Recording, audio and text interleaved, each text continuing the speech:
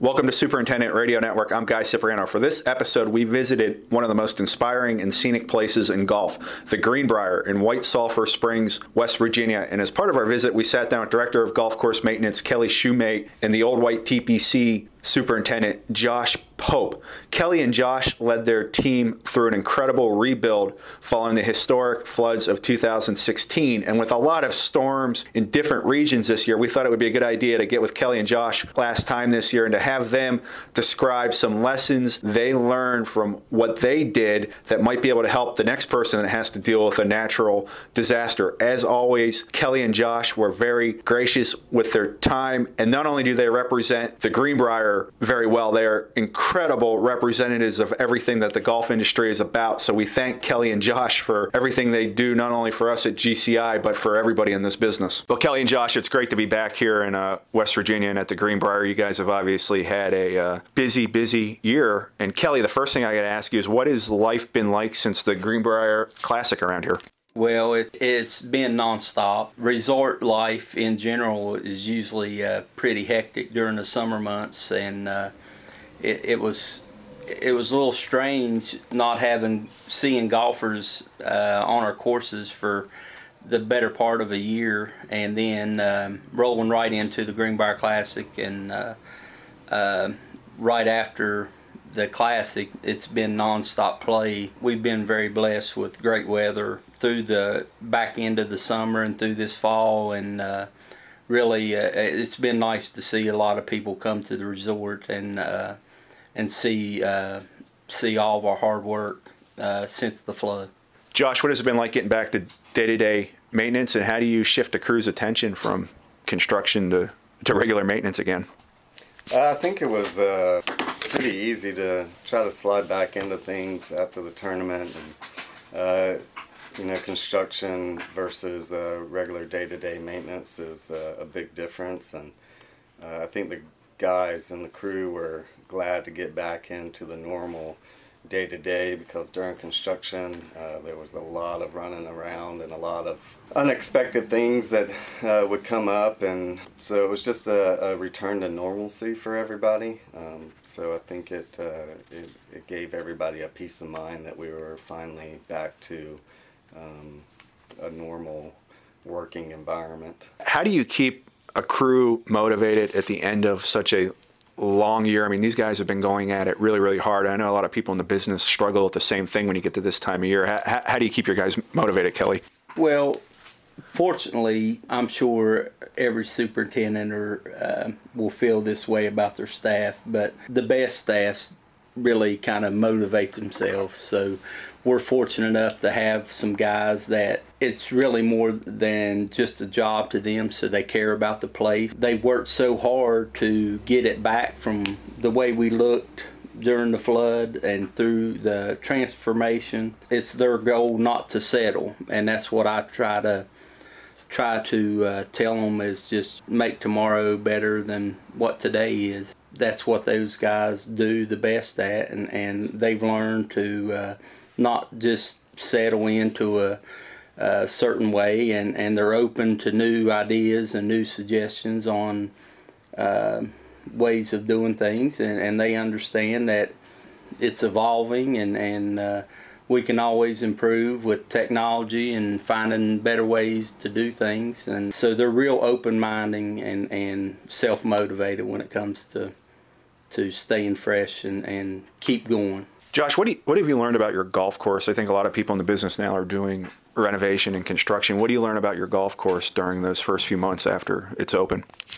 Yeah, I mean, I thought that all the changes held up well, especially with going from not having any golf on it to, having a PGA tournament, and then all the resort play that we've had afterwards. Just the ability of the new grasses to withstand everything, and the bunkering that we changed, and just how tough and durable the golf course is now. It's held up very well throughout everything.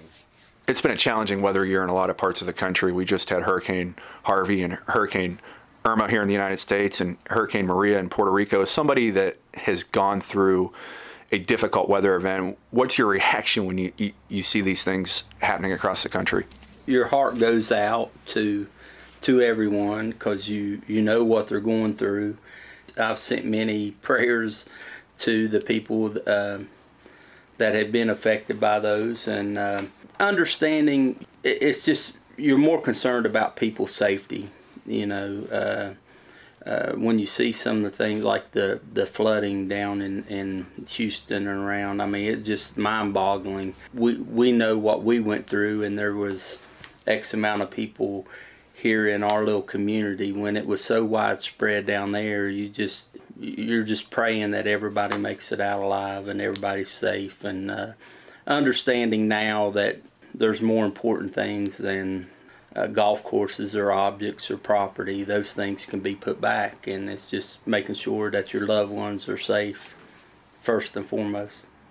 Josh, obviously people in this business pick each other's brains a lot. I'm sure you probably had people come to you saying, where do I start after a natural disaster? What would you tell somebody dealing with one for the first time? I think first you just have to document every single thing that happened during the natural disaster.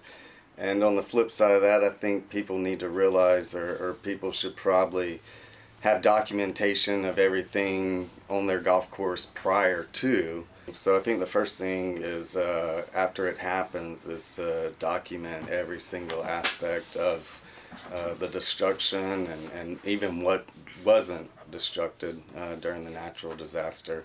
And from then to just take your time, explain to people that it's not your fault that it happened, but we need to come together as a team and develop a solid plan of how to move forward. And right after it happens, your mind is not going to be coherent, I guess you could say. You're going to have a lot of emotions, a lot of adrenaline. So reach out to those that aren't affected to recenter yourself and get back to work with a good, solid plan moving forward. Kelly, in your process, what was the one thing that you did in the days and weeks afterwards that really helped you guys? What were some of the highlights of your rebuild that really helped you guys here at the Greenbrier that somebody can learn from? Our story, because we were a 54-hole facility and there was a bunch of ancillary problems that we faced as well, I leaned on a lot of people. So I kind of took a step back and understood that this was so big of a process that I was going to have to steer, and trust in a lot of people to help us along the way. And that's what I've really learned is just because certain employees or certain people haven't been doing a certain job doesn't mean that they can't. And if you give them a little leeway, it's amazing what they can do. And I've learned to trust in a lot of people and give them the leeway. And we've hit some home runs and we've had some strikeouts. But I think in the big scheme of things, we came through it really well, and I think the only way we would have been able to do that is if we wouldn't have put more and more people, put more on their shoulders. And it was rewarding to me to see how some, whether it be just a person on the regular staff that normally goes out and cuts cups and mows greens and rakes bunkers, you might put him in charge of delivering sand and getting sand tickets and staging greens mix around or whatever the case may be. Getting someone that's used to mowing rough the majority of the time and teaching him how to fix irrigation heads and plumb in new irrigation. That, to me, that was real rewarding, and seeing everybody chip in and kind of go out from their comfort zone and learn new tricks, so to speak. Josh, you guys had a lot of contractors and people delivering supplies coming in and out of here, and I'm sure that's going to be the case with some golf courses in Texas and Florida. What is it like integrating your crew with some of those people? What guidance would you give superintendents that are going to have to work alongside some outsiders? I think if you're not used to, delegating, you have to delegate and just communicate with your staff and let them run with it, just like Kelly was saying. And I mean, that's what we had to do because we each had our own thing that we had to be concentrating on and managing, and we had to turn to these assistants and crew members that wouldn't normally do that type of work and allow them to be able to take on that responsibility to handle this project because it just wasn't one golf course. There were 3 golf courses at the same time, and it was a total team effort. And everybody just had to take responsibility, and I think that sums it up as being able to delegate and trust those that didn't normally do that type of work to be allowed to do it and let them handle it. Kelly, golf's obviously a business, and there's a lot of pressure to get golf courses up and going as quick as possible. How did you shield your crew from that pressure? Did you guys feel that pressure? And what could you tell a superintendent about dealing with that type of stress that may come with one of these? You really, I know it sounds funny, it's kind of cliche-ish, but you really do just need to take a big, deep breath and take your time. Even though we were under a lot of stress and a lot of hurry, it's still, you're building something that's got to be here for decades to come. You want it to last, so take your time and do well thought out plans. Don't rush initially, because there's certain things that you can't take back, so to speak. Once it's in the ground, well, you can, but it might cost you a lot more money and a lot more time. So the other thing too is what helped me is, our industry is, as you well know, is really special. We have I had a lot of people call me, and I'm smart enough to know that I don't know everything about everything. So I leaned on a lot of guys I trusted in the industry, and I would just encourage people to, if they're faced with something similar, take a deep breath, lean on people you know, and if there's not, you can find them. There's plenty of people out there that want to help you in certain situations, and that are knowledgeable, that can give you a helping hand. And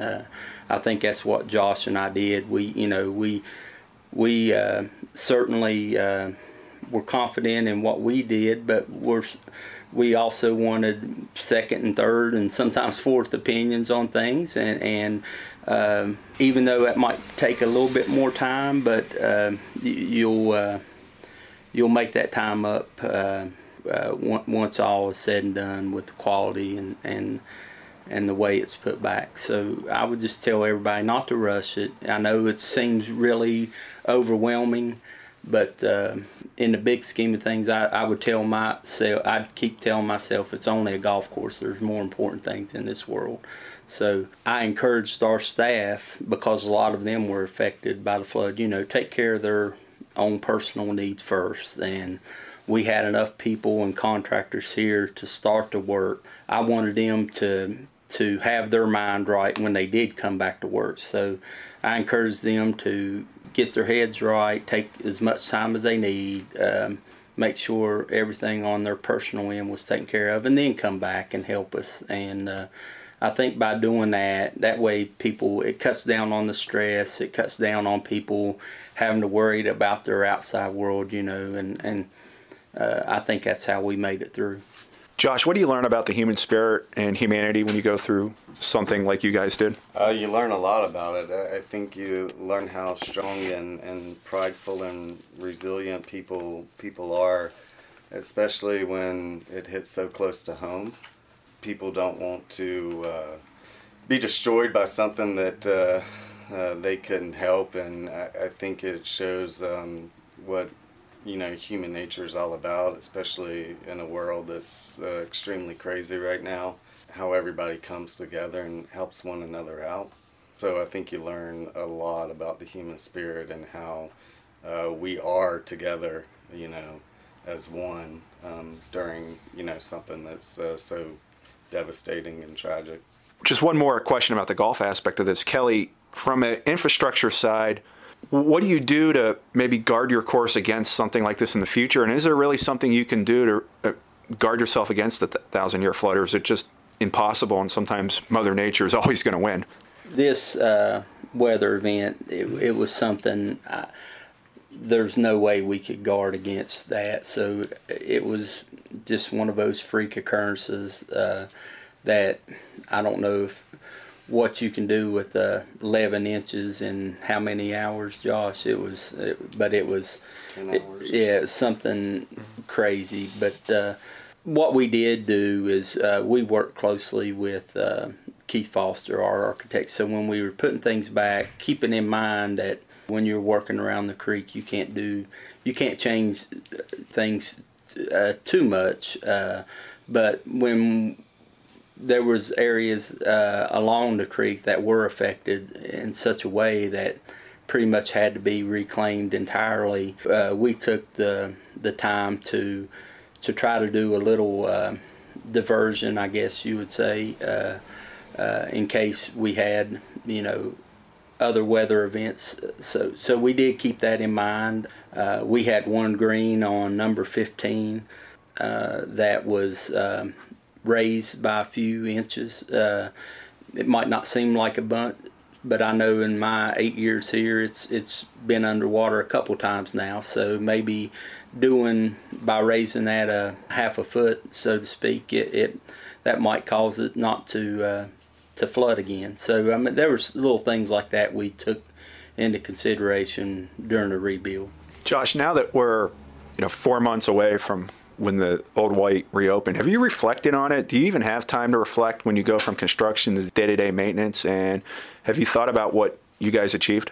Yeah, I mean, I've reflected upon it a little bit. I think the most reflection I had time was tournament week, because thing was done. Tournament week is the easiest week out of the year, so to speak, because all your work's done. And there was a lot of reflection during that week, just understanding what was accomplished in the past year, and not only just on the White, but resort-wide, about how much work was actually done. Since the tournament, we had to change modes, so we were busy trying to just get through the rest of the summer. So I think probably maybe during the winter months we might be able to reflect a little bit more, but yeah, there was a little reflection during that week, and understanding what had happened and what had taken place, and just seeing how prideful and happy the crew was and their accomplishment. I think that's the biggest things was the guys. You were here, and I think you probably saw how prideful they were of the work that they did. So that was the biggest enjoyment, I think, seeing how great they felt about their accomplishment. Kelly, for you, what sticks out in this whole process? And it's still not done for you guys. You're still moving a lot of earth around here for different projects. But for you, what do you think your guys accomplished? And when you look back on this 5, 10, 15 years down the road, what do you think you're going to remember? Obviously, I'm going to remember, what, our staff went through. A lot of those staff members were personally affected by the flood. So that'll always stick with me. And but after that is just how the whole team and the whole community, and not just the golf, there was some incredible things happened throughout the whole community. There's a new, I'm not sure what the total is now, but I think it's up to 30-some family members have been relocated to a new Hope Village up here, out of the harm's way, so to speak, if there ever was flooding again. So it wasn't just the golf courses being rebuilt, but the whole community. And when you go up there, I was up there last week at that Hope Village, and there's soccer fields being built, a little baseball diamond, there's 30-some homes. So I mean, to think about just a little community rising up from thin air, these people didn't have anywhere to go. So I mean, that shows what type of special people we have in West Virginia and really across the world that are willing to give up their time and their money to help people reclaim their lives, so to speak, or reclaim their homes, and that's what I'll remember. As always, Kelly and Josh, thank you so much for your time. This is obviously a special place. You got a special group of people, and congratulations on everything you accomplished. And we look forward to finding more excuses to keep coming down here. Thank you, guys.